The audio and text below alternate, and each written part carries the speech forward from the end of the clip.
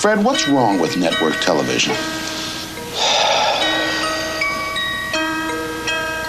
There's a sameness about it, a sense of deja vu that you're seeing the same things that you've seen 10 years ago, 20 years ago.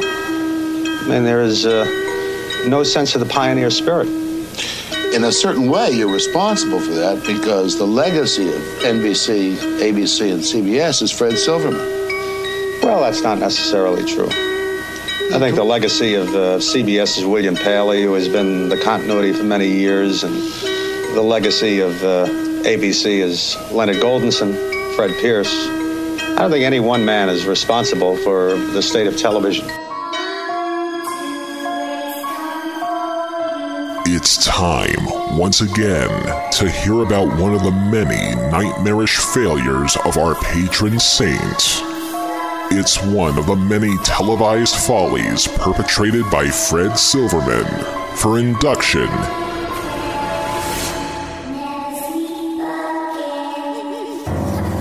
in Telehell. I'm just gonna jump right into it. The Brady Bunch. Here's the story of a lovely lady who was bringing up three very lovely girls. All of them had... A show that, not unlike The Dukes of Hazzard, is one of those that I just couldn't get into when I was living on Earth. Yes, the show has a devoted fan base. Yes, the show has stood the test of time in an endless array of reunion shows over the years. And yes, it's one of those shows that seems to be popular because of just how innocently wholesome it is. At least on the surface. Behind the scenes, however, was a whole nother animal, thanks to various stories of strife that happened during the making of the series that have long since gone down in show business history.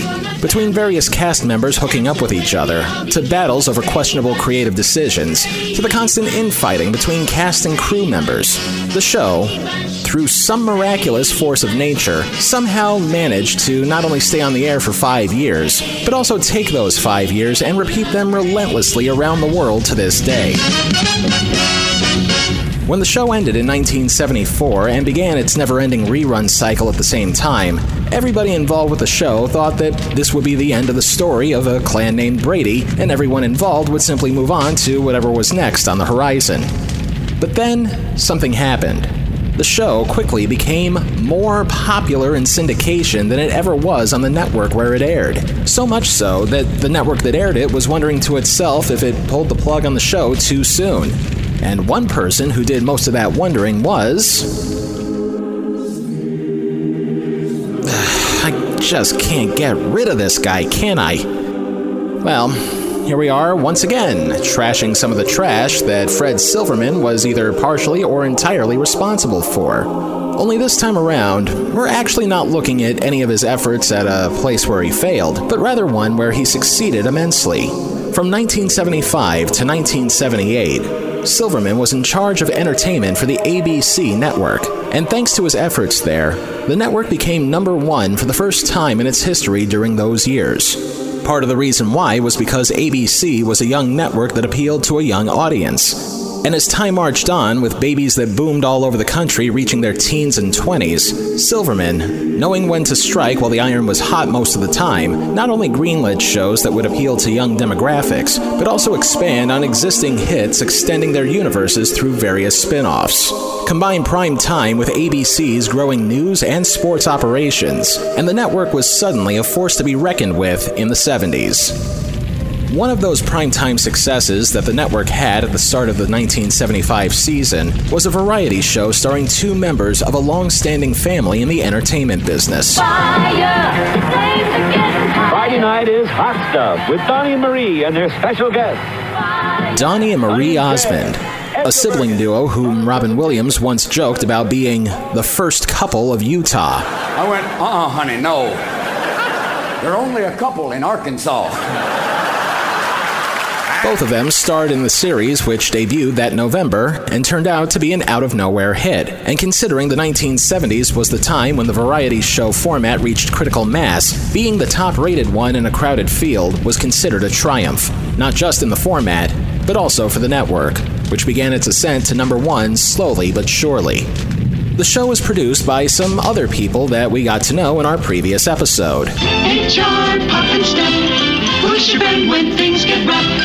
HR. That's right. This was one of the primetime efforts that were put together by Sid and Marty Krofft, who, even though they had been playing at the kiddie table for most of the decade, felt as though they earned a chance to sit with the grown-ups. Relatively speaking in this case, because even though this was a primetime series, the network still wanted the Kroffts to come up with shows that would appeal to their target demographic of young people.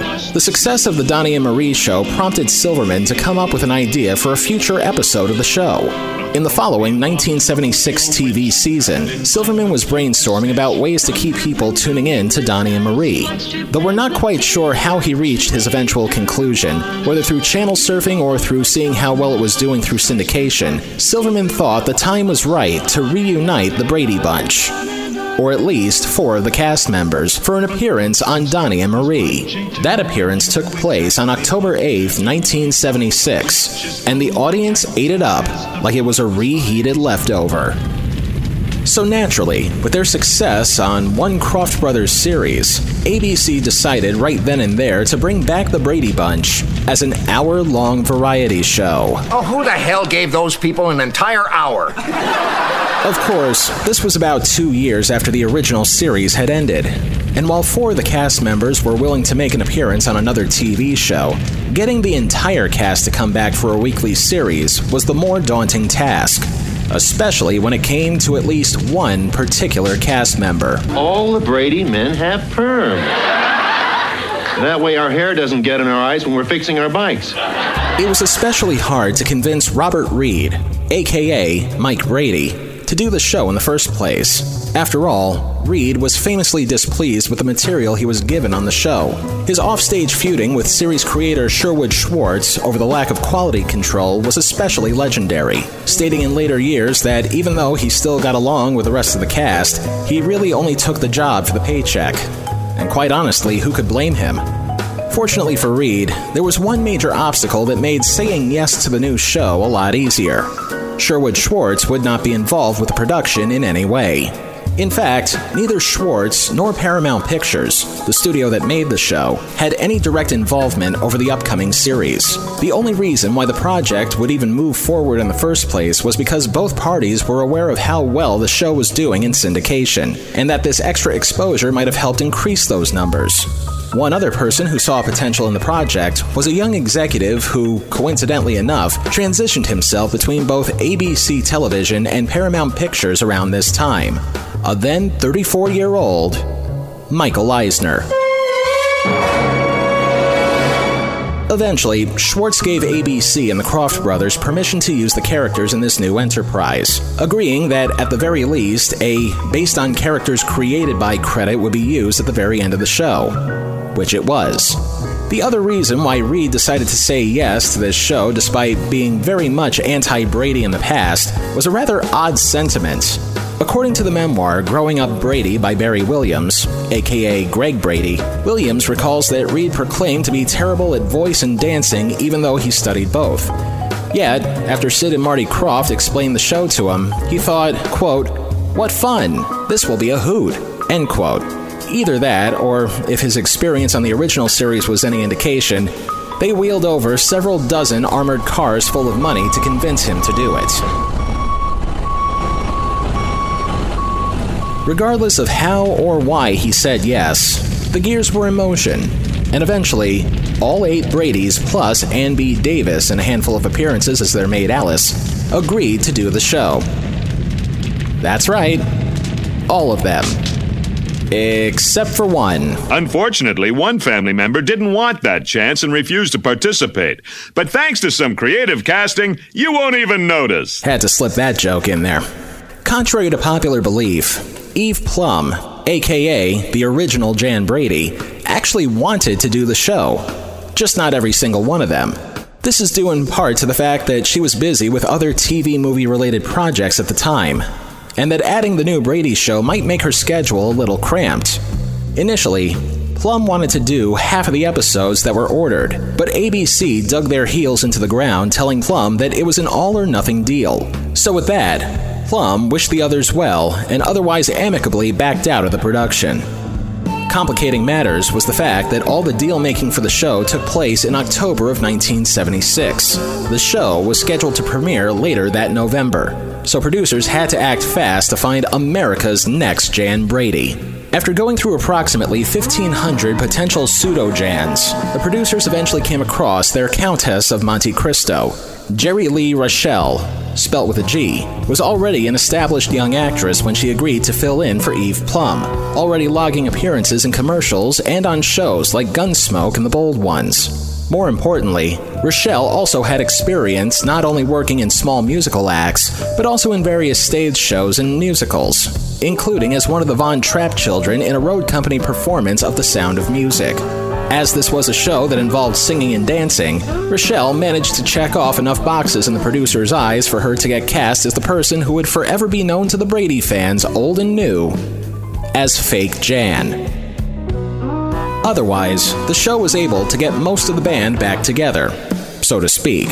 Now all that was left to do was to present the Bradys in a way that would not only showcase the full range of their talents, but also do so in a way that would fully exploit just how viable the variety show format had become in the 1970s. And considering it was Sid and Marty Krofft at the helm, the same duo who 4 years from that point would bring us this, how about your knuckle sandwich? It looks like we're going to be in good hands. The set design might go down in history as one of the most illogical ones ever designed for television.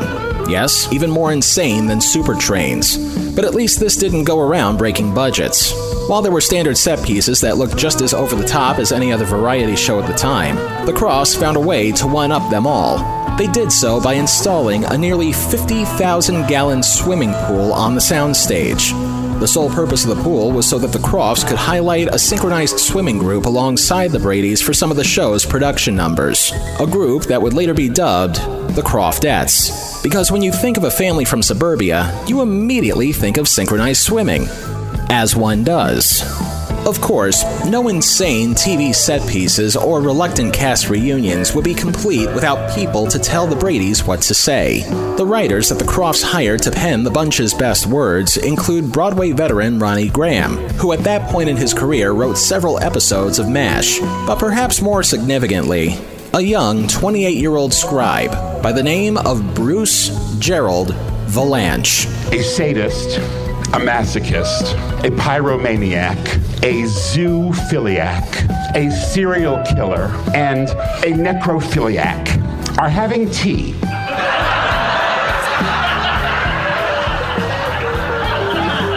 It could happen. Someone who's had a storied career long after this show ended for sure, but the new Brady program wound up being one of the first TV shows he ever wrote for. And once we hear about how cheesy some of it is, you'll be able to pick the sketches that he wrote from a police lineup. Everything was ready to go, but there wasn't any time to waste. The show originally aired as a special on Thanksgiving weekend, but the show itself was completed just 6 days prior to that air date.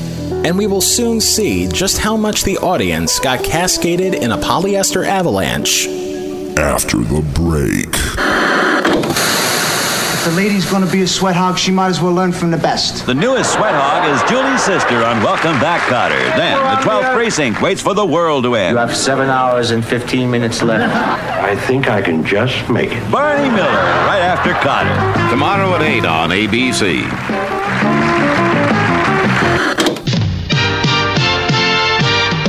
And now it's time for the moment that we've all been waiting for. For those who haven't been listening for the past few weeks, we've been doing a contest on Twitter to see who would win a collection of Showtime TV shows from the past TV season. 12 DVDs covering 16 shows to be exact. But first, let's take a look at our runners-up, who are each going to receive a random Netflix documentary series. And the names I'm going to read off are just Twitter handles. I do not want to give away anybody's names, so let's just be careful here. Our runners-up are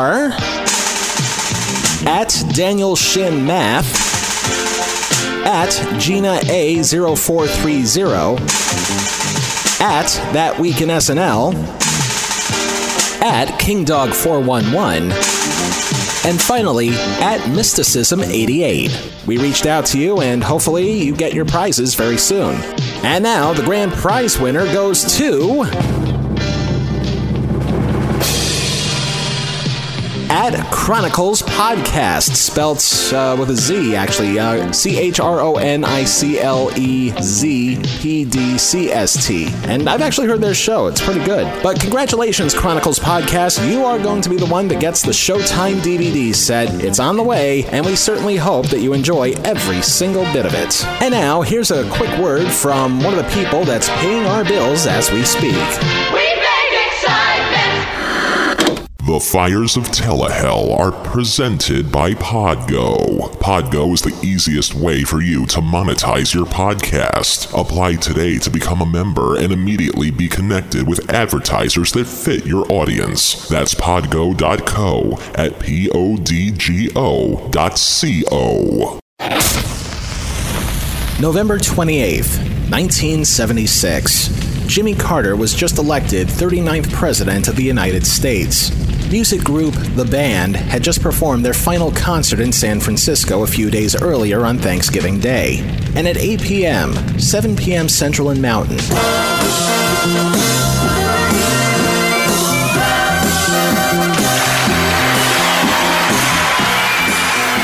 we begin with a combination of sequins and acid trips as we see, who we assume are the Croftettes, kick-lining the show into gear, followed immediately by a warp-speed montage of publicity photos of the cast, while the oh-so-familiar strains of the Brady Bunch theme song rang loud for the first time in 2 years.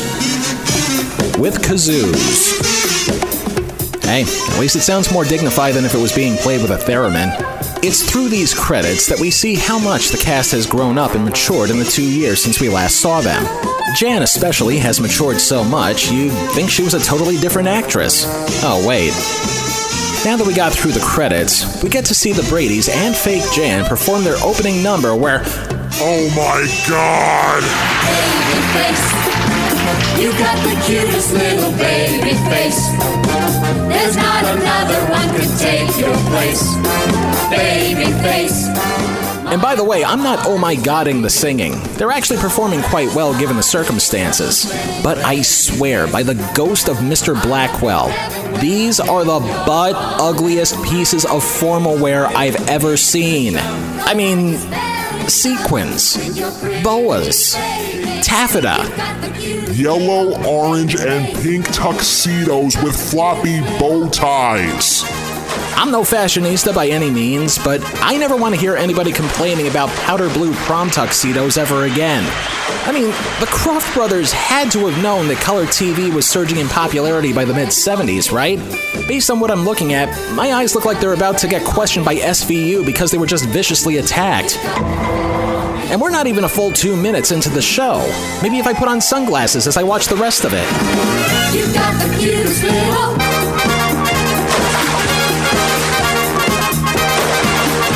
Good. Maybe a splash into a highly chlorinated swimming pool will help my eyes burn less after what I saw, as the Croftettes enter and do what they were paid to do by imitating Esther Williams. And if you don't know who that is, please ask your grandparents. You got me where you want me. You got me where you want me. What the song Babyface has to do with synchronized swimming is anybody's guess. If I were to theorize, perhaps maybe Sid and Marty Krofft were throwing darts while blindfolded at a corkboard that had a bunch of random words on it, and this was the first result. Suddenly, they realized they had an extra dart to throw, and it lands on...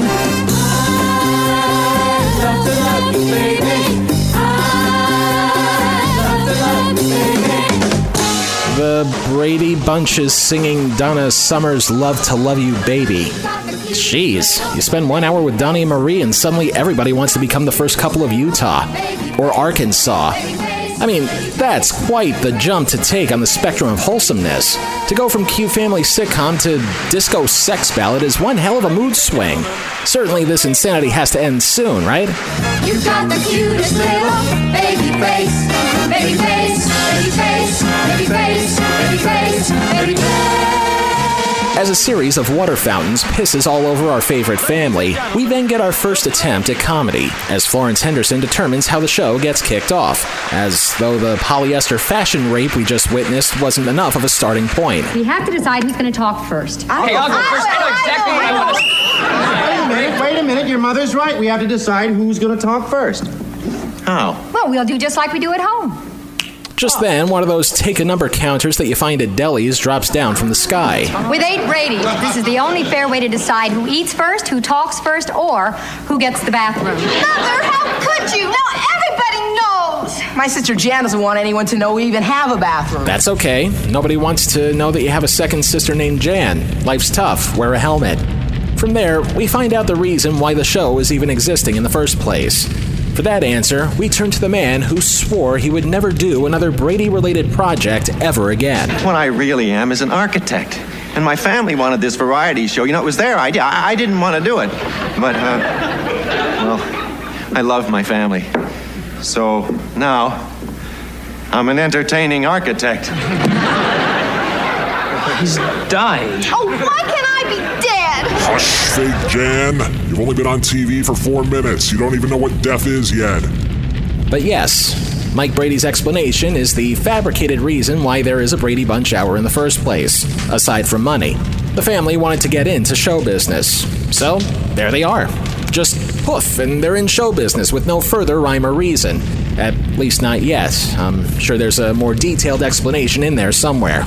Flo-Ho then proceeds to reintroduce the rest of the family, starting with Barry Williams as Greg, who, by the by, the producers wanted the show to position as the program's major demographic drawing talent. You've got the cutest little baby face. You've got... Greg, not yet. Music is my life. Okay, maybe not here, but maybe if you wait about 20 years or so. Listen, Barry, buddy, former Brady. Listen, I've been in the music business a long time, okay? Nothing happens overnight, okay? Moving on to Maureen McCormick, a.k.a. Marsha. Who, oddly enough, looks like a young Sybil Shepherd in her late teenage form. Hi, everybody. Who said that? Who said that? But she's still her daddy's little girl. I told you not to let her wear that dress. Her pinafore still at the cleaners. Next, Peter Brady, played once again by Christopher Knight, who, by the way, was reluctant to do the show due to his own admitted lack of singing skills. I think he's majoring in girls. Peter. Yes, Mom? Say hello, Peter. Hello. We then get a formal introduction to Fake Jan, which, not unlike the Dukes of Hazzard welcoming Coy and Vance Duke, is treated as though she's been a part of the family for years, even though America is simultaneously wondering, what the hell is that? It's all going wrong. Why couldn't I have been one of the Waltons? And that's Jan. She's at that emotional age. I am not. She is not.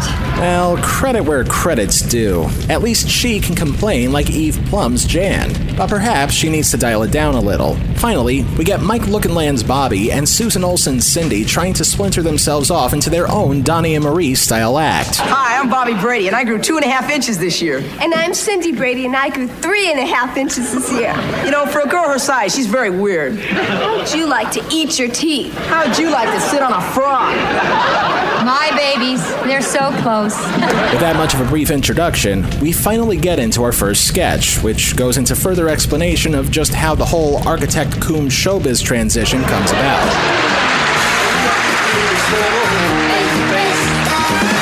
Oh, we get a reprise of Babyface.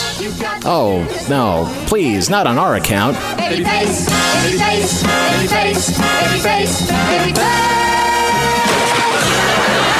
Anyway, the show finally starts with the family gathering in what is now their new home, trading in their famous, recently renovated home in Studio City, California, with a more plush set piece. The family discusses just how this can all work out with one obvious weak link. I know he wasn't the greatest, but he's your father. He loves you. Don't you love him? Of course we love him. We love him. Bobby? Mom, you know I love him. He's my dad. But we gotta dump him. I'm not exactly sure if this qualifies as a case of life imitates art. After all, we mentioned earlier that Robert Reed was very much anti-Brady, even though he remained a professional about it over the years. And that he said yes to doing the show, even though by his own admission, he's more of a classically trained actor instead of a showman. This sketch, on the other hand, may feel like it's telegraphing that point a little too thick. Mom, aluminum foil sings better than he does. Yeah, he doesn't swim too well either. The absolute pits. What'll my friends brains think? Oh, I could just roll up in a little ball and die. Jeez, what's with fake Jan's constant death wish? It's almost as though she feels awkward about filling in for an established performer or something. Hey, now wait just a minute. Your father never wanted to do this show in the first place. It was your idea. And he is trying. He's even going to dance class. You think he likes that? Do you think your father enjoys wearing tights? The family continues to argue over whether to keep Pa Brady in the group, when suddenly... Hello? Felix Unger shows up for seemingly no other reason than to be our obligatorily shoehorned-in guest star. And yes, I know a variety show would be nothing without guest stars. But it's the way they're forced into these shows, especially ones from the 1970s, that seems to raise the eyebrows of creativity. And even more especially when said guest star just, quote, happens to be in the neighborhood for the most banal of reasons. Of course, in this case, the justification for Tony Randall to be here in the first place is so that the show tries to be a show within a show. Well, I'm going to be the guest on your show this week, and I thought I'd pick up my script. Oh, the script isn't ready yet, Tony. I've still got some work to do on it. You must be Bobby, huh? That's right, Tony. Good. I'll call you Bobby. You may call me Mr. Randall. Because the Brady kids are blown away by just how professional Randall is, they want him to replace their own father as the Brady's new patriarch. Much to an eavesdropping Mike's chagrin. I think it's great. Mike? No, really. I think you'd make a terrific Mike Brady. Oh, Mike, I'm so embarrassed. I don't know what to say. Oh, just say, hi, honey, I'm home. Ultimately, Randall doesn't want the role anyway, and would go on to do his own self-titled sitcom for 2 years. Bobby expresses his disappointment. Tony? Mr. Randall? Mr. Randall, I think you're chicken. Well, up your nose with a rubber hose. Up your nose with a rubber hose. I think that's how they test you for COVID-19. But seriously, the sketch wraps itself up with the signature twee that the original episodes were famous for. Maybe you'll get better. And you're a great dad. And nobody says, hi, honey, I'm home, quite like you do. And, well, Dad, we love you. Hey, Dad. Me too. That's my bunch. And I'll be honest, I'm a little perplexed here. To put things in perspective, we've been consulting TV Guide's 2002 list of the 50 worst TV shows of all time during this season of Telehell. Last week, we covered Pink Lady and Jeff, a show that reached number 35 on the list. The week before that, we covered My Mother the Car, which ranked at number 2 on the list, right behind Jerry Springer at number 1. Even some of the shows that we already covered months earlier, like Super Train, You're in the Picture, and Who Wants to Marry a Multi-Millionaire, ranked 28th, 9th, and 25th, respectively. The Brady Bunch Variety Hour is also on this list, at number 4. That's right, only 2 steps behind My Mother the Car. And just like My Mother the Car, I find myself asking whether or not the Brady's positioning on this list is justified, even if we've only seen 15 minutes of the show so far. I mean, yeah, the show gets off to a cheesy start, and the fashion choices are enough to make my eyeballs melt. But something has to be exceptionally questionable in order for this show to earn some of the scorn that it's picked up over the years. Hell, the next thing that happens is another musical number in eye-raping fashions while paying tribute to Bob Fosse. One singular sensation, every little step he takes.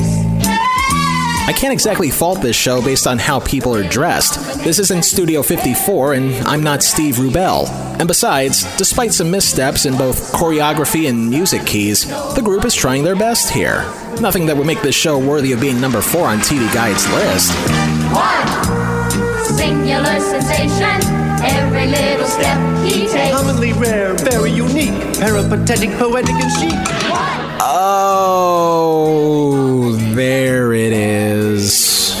The continuing reminder that Robert Reed, self-described classically trained actor and self-professed actor who isn't good at singing and dancing, turns out not to be good at singing or dancing. Thrilling combination, every move that he makes. Loaded with charisma is jauntily, sauntily, ambling, shambling. Granted, there is a wide swath between playing King Lear in drama school and having more sequins on him than a model at a boat show, but even the most classically trained of actors should know their limitations. Not everybody can be Nicolas Cage, and I'm certain that even he wouldn't be against doing stuff like this. watch me strut my stuff. I can't get enough.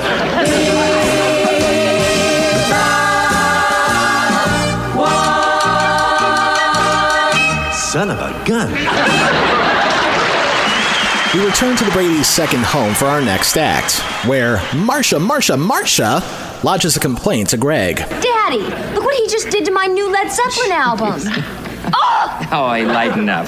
When Dad was our age, his dad probably bent Elvis Presley in half. Come on, Daddy was never our age. Oh, sure he was. Mom was too. This leads up to the introduction of a piece where the Bradys imagine life in the 1950s. Possibly because ABC had not one, but 2 hit shows on in prime time that also took place in the 1950s. And that Grease was only 2 years away from becoming one of 2 things Alan Carr would accomplish in his career. Suffice to say, nostalgia for the decade was palpable back then. So, why not ride the crest of an existing wave? I wonder what it was really like. They'd get together every Friday night and go in, and then when they had songs, they'd listen to them.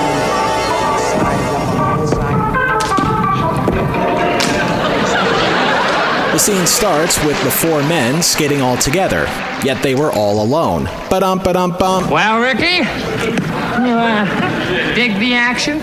Yeah, man, you've been around. How do you rate Raxie's roll-a-rama rink, Ricky? Right. I mean, like, look at it. It's Death Valley on wheels here. Till the one day when the ladies meet the fellas. And it's just now starting to hit me that there are going to be romantic interests in this sketch. Even though they are clearly actors who are playing siblings, who are playing actors, who are playing love interests. And suddenly, the race for first couple of Utah just heated up. Wow, would you look at them 4 unholy rollers? 32 whaling wheels of wonderful, strict contraction action. How would you know? Hickey is still wet behind the ducktails. Okay, pause it. I can't be the only one who finds this unsettling, right? Yes, I know, they're actors, and yes, some of them did hook up in real life because they're actors who are not related to each other. I understand that part. But here, they're still portraying stepbrothers and stepsisters regardless of who spawned whom. And this is supposed to be a family show. I can't be the only one who thinks this is inherently wrong somehow. Hey, it's Itzy. They're looking at us. Looking at us. Oh, I'm gonna do why you die. Once again, they're playing brothers and sisters. I mean, unless this show is deliberately trying to play itself to the Deep South, this is a thing that should not be. How would you like to go steady? Steady? Oh, I'm crazy about you. Why do you keep hitting me? You know what they say? You always hurt the one you love. Well, so far so good on that promise, just as long as no other members of the family does any hooking up. Just then, the first couple of Utah show up to lay their blessing on this enterprise. Shaboom can't be our son. Hey, who says? Says the Dons. Oh, yeah. Hey, there's only one person in the entire world who's worthy of the nickname the Dons. And he earned it by posting up clips of David Letterman on YouTube. He knows who he is. Then tell us what our song is. How about Splish Splash? Splish Splash is our song? So naturally, this leads into our third embarrassing musical number of the show. A performance of the only rock song that Bobby Darin ever did. It goes just about as well as you think it does. Splish splash, I was taking a bath all about a Saturday night. And before you ask yourself how it's physically possible to tap dance while roller skating, we move on to the next act, where Greg and Peter get some use out of the show's superfluous swimming pool. I'm supposed to be talking by myself here, if you don't mind. Yeah, well, I figured when your feet got wet, you wouldn't feel much like talking. What are you talking about? My feet aren't wet. A random attempt at some comedy that segues itself into what looks like a piece about firefighters and...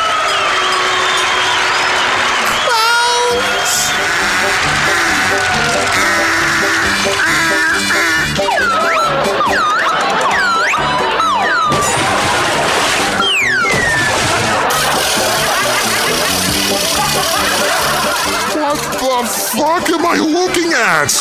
Whatever it is that I'm looking at, not only am I now convinced of why TV Guide placed this show at number 4 on their worst shows list, but I have to wonder if Stephen King was watching this by accident and it inspired him to write it.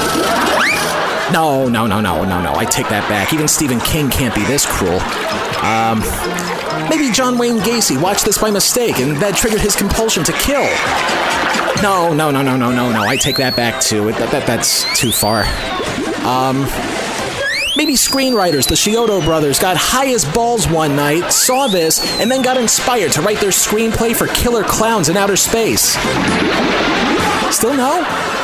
Will somebody please give me a justification as to why the flying fuck this demented art house version of Bobbing for Apples is happening? Why is Mrs. Brady letting two of her sons drown her? Why are the sons dressed up as off-brand Raggedy Andy rejects? Why do they keep rewinding and fast-forwarding the footage? Why are there so many close-ups of these monstrosities invading my personal space? And more importantly, why is there the sound of people laughing at this? Did we learn nothing from our episode about the laugh track? This performance piece lasts for 100 seconds of your life that you will sadly never get back. Please, let's move on to something else. Why do I always have to land on Yugoslavia? Want to trade for Albania? No thanks. Oh, thanks Satan, the family is playing a board game. Granted, that's tonal whiplash to the nth degree, but anything is better than watching whatever the hell that just was with the clowns. We return to the Brady's second home, where Mike and Carol are playing a board game. Possibly the second kinkiest thing they'll do this episode, where a quip about landing on East Germany... What's important is I just landed on East Germany and your mother already owns it. ...becomes Peter's excuse to break off a date. Well, it's my dad. They're holding him in East Germany and we're trying to get him out. It's a shock to us, too. We thought he was in Burbank. Hilarity ensues, but really, who the hell cares after seeing the Nightmare Factory that we saw a few minutes ago? I swear, all the lobotomies in the world can't make me forget that.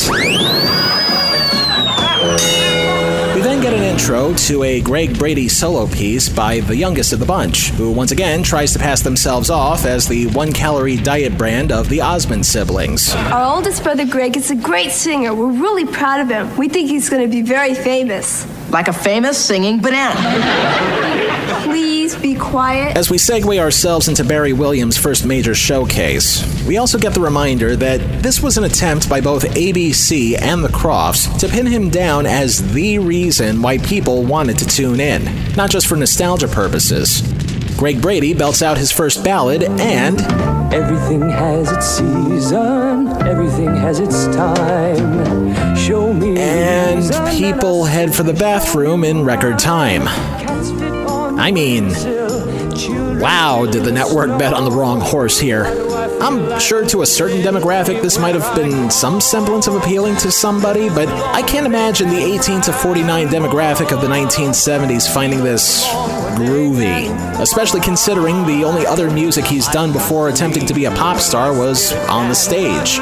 I'm no impresario, but there's a big difference between singing in musicals and singing for the pop charts. There isn't going to be that much of an overlap between fans, and if there is one, it's going to be razor thin. Of course, if his pop career never pans out, which, spoiler alert, it doesn't, there's always the yet-to-be-discovered world of hip-hop in the 2000s. Cause I'm Greg Brady and I get ladies more than any fake Brady, so stop your imitating. Yes, I'm the real Greg Brady. I grew up. Please shut up. I'll spare you the lack of tone as we move on to something not quite as horrifying as the water clowns on parade. Peter and Mr. Brady in hilariously embarrassing outfits. Peter, you're a chicken. Don't rub it in. Right now, I'm mad enough to eat Kentucky Fried People. Another friendly reminder that we're only 2 years away from the events of Soylent Green, as Tony Randall comes back because, according to Mr. Brady, it was Randall's request to have people dress up in costumes to read a poem. Sweet, fancy Moses hilarity ensues over the misunderstanding. Tony, what's going on here? Peter's a chicken. I'm a rabbit. Yes, Mike? You don't know why we're dressed like this? Well, whatever you do in your personal life is your own affair. Greg then enters dressed as a bear. Who is driving? Oh my God, Bear's driving. How can that be? Now knock that off. Randall thinks all of the frivolity is as ridiculous as Aristophanes when he performs his poem disguised as a song about... What's the close-ups, will ya? You're making me pine for the inane clown posse of swimmers again. My whiskers that tra-la-la-la trap the fair. Where the waves seem chiming haycocks, I dance the polka. There stand Venus's children in the gay frocks, maroon and marine and snare. To see me fire my pistol through the... I wish I was a drug addict, because it's probably the only way I can accurately or even adequately describe what I'm looking at right now. Clearly, Tony Randall is rehearsing for his part as Mr. Moochick in the 1980s My Little Pony movie about 10 years before it happened, while a bunch of lost souls in woodland creature costumes prance around him. In fact, I'm convinced that one of them was the creature William Shatner saw in the wing of his airplane once. So, the bright and foxy deer, but he finds fresh isles and the negress smiles, the foxy doxy deer, as they watch me dance the polka, said Mr. Wag like a bear, in my top hat and my whiskers that. Not only that, but this whole number feels like Randall might be telling us that he was a furry enthusiast back in the day. And that might be only the second most disturbing thing I've seen so far in this show. Second only to... Never play that part again for the love of all that is evil. Thankfully, we got that bit of Disturbia out of our minds with an appearance by everybody's favorite maid. You know, I've been with the Bradys for a long time. I've watched them grow up. I saw those kids get taller every year. And I saw that whole family grow up with a very special kind of love for each other. Whenever I think about the Bradys, I think about that love. And before you think to yourself that Alice is going to be doing the singing here, thankfully she's not, as we get to the arguable highlight of the episode. Yesterday, goodbye. The sweetness and the sorrow. There have been many things wrong with this show so far. Florence Henderson is not one of those things. Sure, she may be chewing the scenery in this song like a famine victim, and another musical number marks the second chance to take a bathroom break, but unlike Barry Williams, she's actually performing the hell out of this medley of the songs. What I did for love.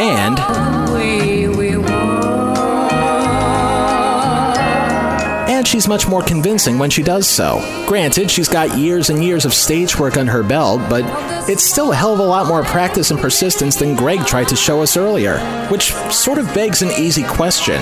Why couldn't Henderson have the show to herself?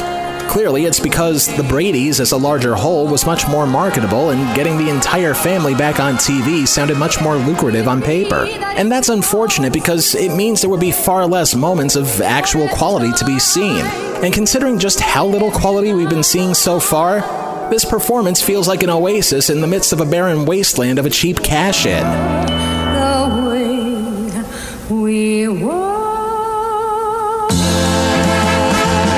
Unfortunately, despite the nice moment we just experienced, there's still about 8 minutes left, and you can't wrap up a 70s variety show without going over the top. That being said, prepare yourselves as the family tries to agree on just how they plan on ending the show. No way! I want to have that dumb old song on my show. The little white cloud that cried, dumb? Just then, Alice comes back to do what she always did best. Help save the day. What do you want us to do?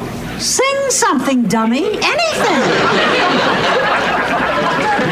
These kids are so out of it. What follows is a sequined sequence of events that schizophrenics would look at and think to themselves that they're having a normal day, as we see possibly the strangest mashup of songs ever filmed by TV cameras. Simply put, the parents want to sing old stuff while the kids want to sing the hip music that fellow kids are into these days. Regardless of what it is they're singing, there is one common thread involved here. Oh, this show is crap. There's a new kind of dancing. It's gonna be the rage. You just move yourself behind like an actor on a stage. We begin with Greg in an Elvis outfit that the king probably sold to him in the final year of his life. All the while, he and the Croftettes perform a series of moves that look like a massive circle jerk without the circle. We then cut to Ma and Pa Brady performing an old-timey song set to a beat that's far from era-appropriate.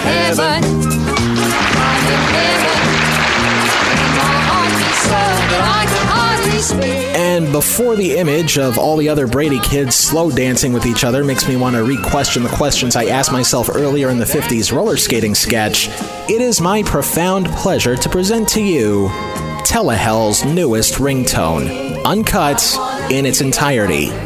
Because we all deserve equal pain. Do the hustle!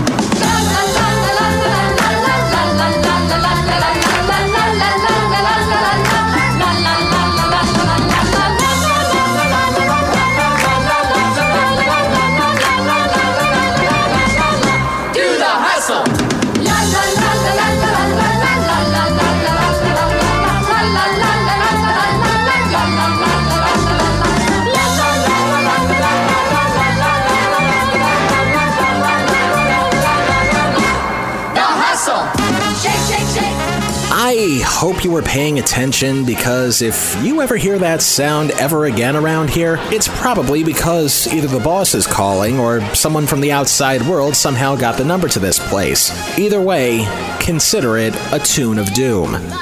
I could go on about this number, but all that's left of them is shaking their booty to shake your booty, including Alice joining in and pretending to keep up with the rest of them. But unlike Robert Reed's constant misstepping, Alice's is fully intentional. Shake, shake, shake. Shake, shake, shake.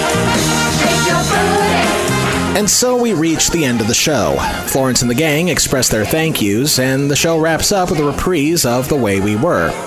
And when all was said and done, the show, though highly questionable in a number of places... Hey, I told you never to play that again!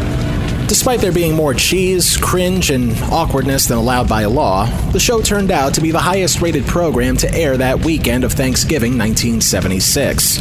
So much so that ABC would fast-track a full series starting later that January of 1977. One that would only last an additional 8 episodes. But thanks Satan, we don't have to look at any more of these shows. Because just looking at one is enough to drive you to the brink of madness while still maintaining enough strength to gain that sanity back. That being said, where does the Brady Bunch Variety Hour...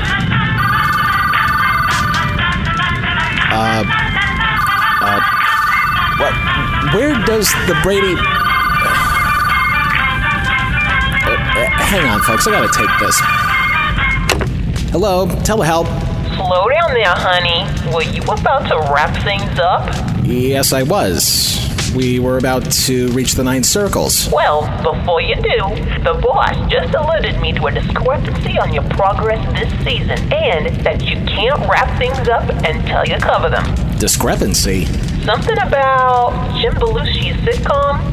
Yeah, I thought we went over that. I couldn't do the show due to... you know... Oh, yeah, the one that got away.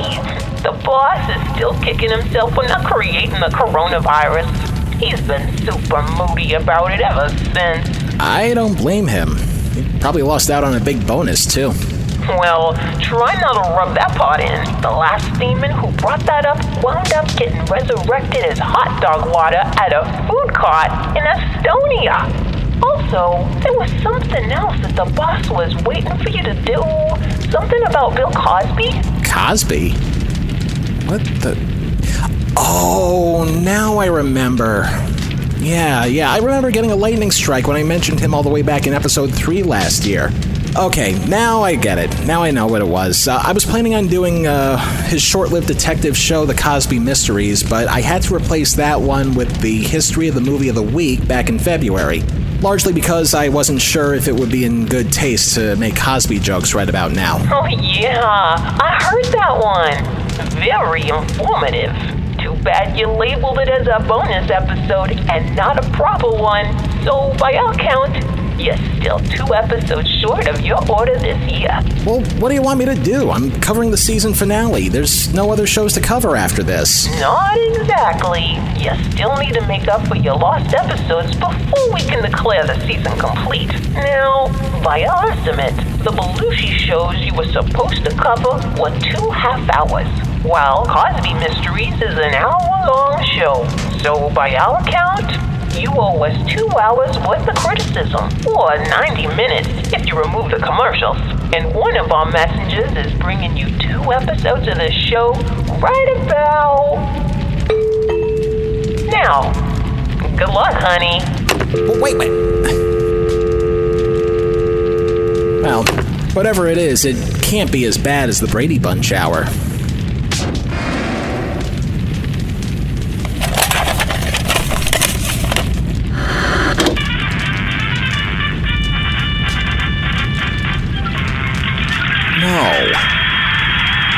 No, it can't be.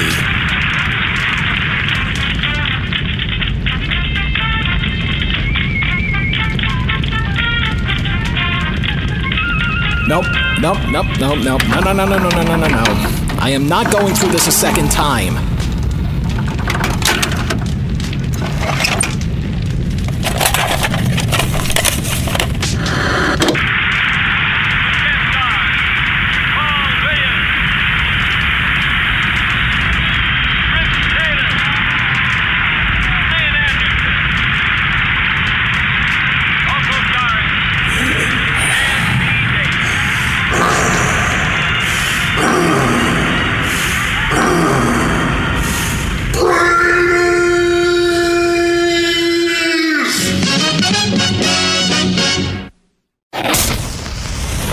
Next time on Telehell, we finish the season with 2 additional episodes of the Brady Bunch Variety Hour, or Die Trying. Oh, wait a minute, I'm already dead. Well, maybe die the same way Fake Jan keeps talking about. Oh, I can just roll up in a little ball and die. Until then... If it's not in Telehell, it's not worth a damn. Telehell was written, produced, edited, and narrated by me, Justin Hart. All clips used in this program are protected under the Fair Use Doctrine of the U.S. Copyright Act of 1976, and all clips used come courtesy of their respective companies and owners. Some of the music used in this program comes courtesy of YouTube and their audio library service. Telehell is a production of Horton Road and is distributed by Libsyn. There's now more ways to listen to Telehell than ever before. Of course, the usual ways: Apple Podcasts, Stitcher, Spotify, and our website, telehell.libsyn.com, but also these new places, including Castbox.fm, Podtail.com, ListenNotes.com, MyTuner-radio.com, and Blueberry, which is spelled BULBRRY.com. We'll have many more coming soon. And as always, don't forget to like, comment, rate, subscribe, and share on our social feeds. Twitter and Facebook, both at Telehell Podcast.